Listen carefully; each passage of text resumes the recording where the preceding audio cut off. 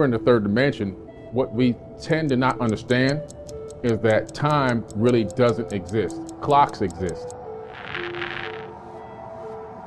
Big-time mainstream quantum physicists and theoretical physicists are admitting that this is true now. We've been given this functional arrow of time, which puts us in one specific direction, so that we can organize our thoughts and our days and our years and weeks and what we're going to do and where we're going to meet up with somebody and everything else. So we have this ability to coordinate and collaborate with each other. However, if you understand that time is also an illusion, it's something that you can use as a tool, but if you also understand that it's an illusion, then you can actually master time and you can maximize what you're doing on this planet. Because if you go in all the higher dimensions, you know, we're in the third. So if you draw a line on a piece of paper, that's the first dimension. If you then connect those lines and create a house on a piece of paper, that's a two-dimensional structure, or you can move it into a computer. Anything you see in a computer that looks 3D is actually 2D. And because we're in the third, we can see down into 2D, we can see all the way down obviously into 1D, and we can manipulate those dimensions from our higher selves. Now there are beings in fourth, fifth, and sixth dimensions. There's people above us. Because of that, they see us and they recognize the past, present, and future operating all at the same time. Everything's happening at once. There is no separation between the past, present, and the future. The arrow doesn't exist. Because they're higher than us, they can look down into the third and they can see into what we're doing.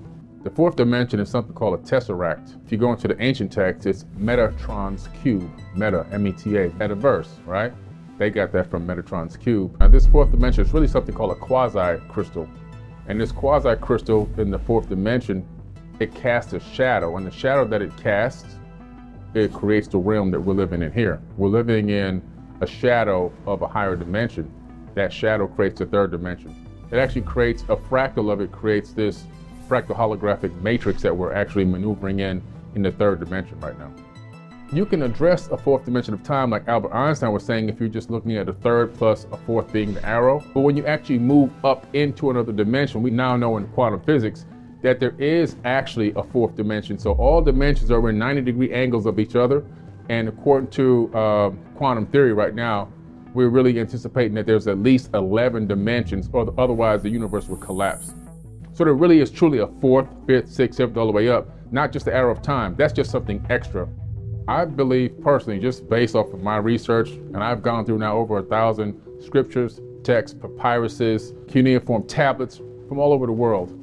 They all have a very similar story. All these ancient civilizations talk about beings, not just beings who came here from other planets, people that look like us, not identical, but very similar. In other words, a bilateral, bipedal hominid of some type that can maneuver around, that has appendages that can manipulate the environment, because without that, you can't move out into space and other places. And they also talk about multidimensional. You get into like the Nag Hammadi and stuff like that. You're talking about multidimensional beings. And so in physics, in quantum physics in particular, they started theorizing on these dimensions and were able to even analyze and discover some that they actually do exist. And on top of that, they realized that the dimensions are stacked, so packed, so tight on top of one another, that if you can phase shift your atomic structure, your subatomic frequency, you can walk right into another dimension. And so they started postulating, what if beings from higher dimensions or some of these apparitions and these paranormal phenomena that we're seeing, are they able to maybe take a glimpse or a peek? Are they phasing through into our universe? And so from higher dimensions. And so they started really theorizing it. It seems to be, and based on my research, that there's people living everywhere. Not just, and I'm not talking about little green men with antenna. I think that there's people living all throughout this universe in the third dimension. And I think there's people living all throughout even higher multiple dimensions, maybe at a certain level, at a certain height in those dimensions. Maybe they don't have a real corporeal body, you know what I'm saying? But I believe that the consciousness is there. There's a trinary star system that we know of called Sirius, the Sirius star system, A, B, and C. B is a failed star. In other words, it ran out of fuel, turned into a white dwarf. These beings were orbiting on a planet that orbited that star, according to the Dogon, not me. Came here, they're called the Nomo. The Dogon called them the Nomo. Taught them all about the star system, the orbital pattern, our entire solar system, the names, the shapes, the sizes, the colors of all the planets in our solar system, all the planetary alignments.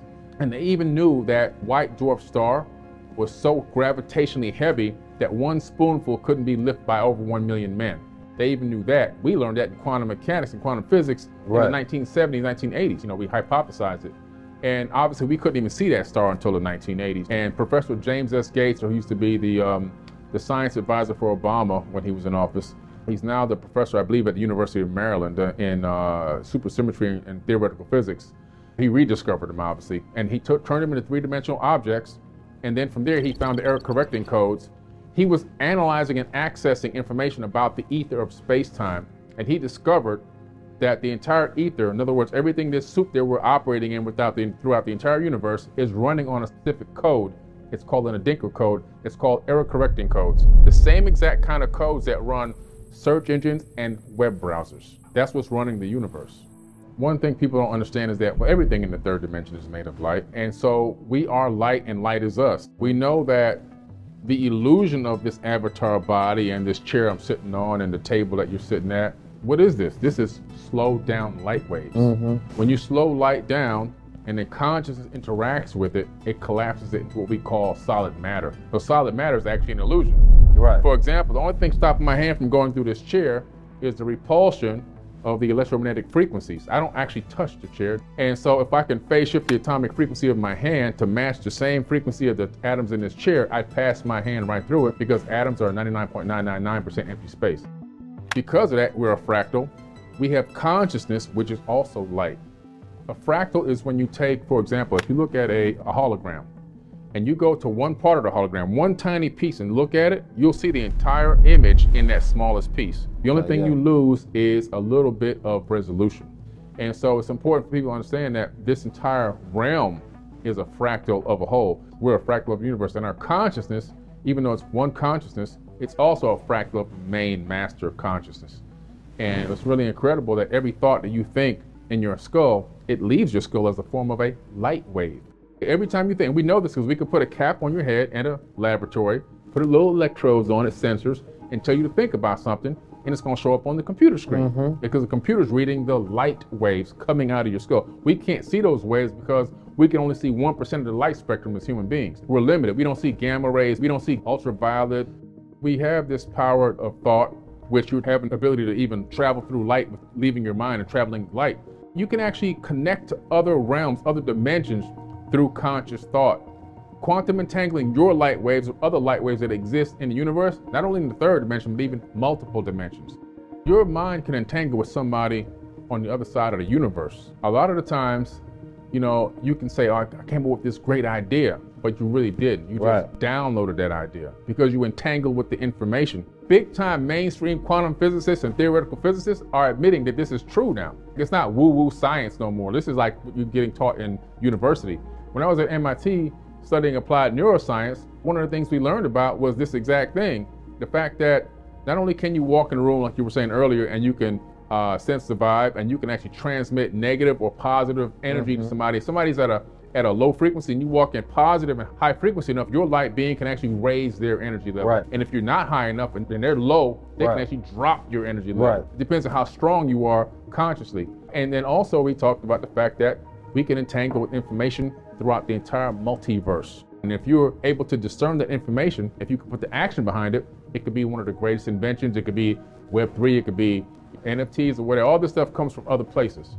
A lot of the male in this society right now, they're being emasculated, you know, and a lot of it's chemical based. Chemical castration, man. It's all these microplastics. You know, we're inhaling them. It's in the food, it's in everything. They did a test on those microplastics. They were converting male frogs into women. This is just crazy stuff. So the testosterone levels in men are the lowest it's been since they've been recording them. And the ability for people to make a lot of logical decisions is also dropping.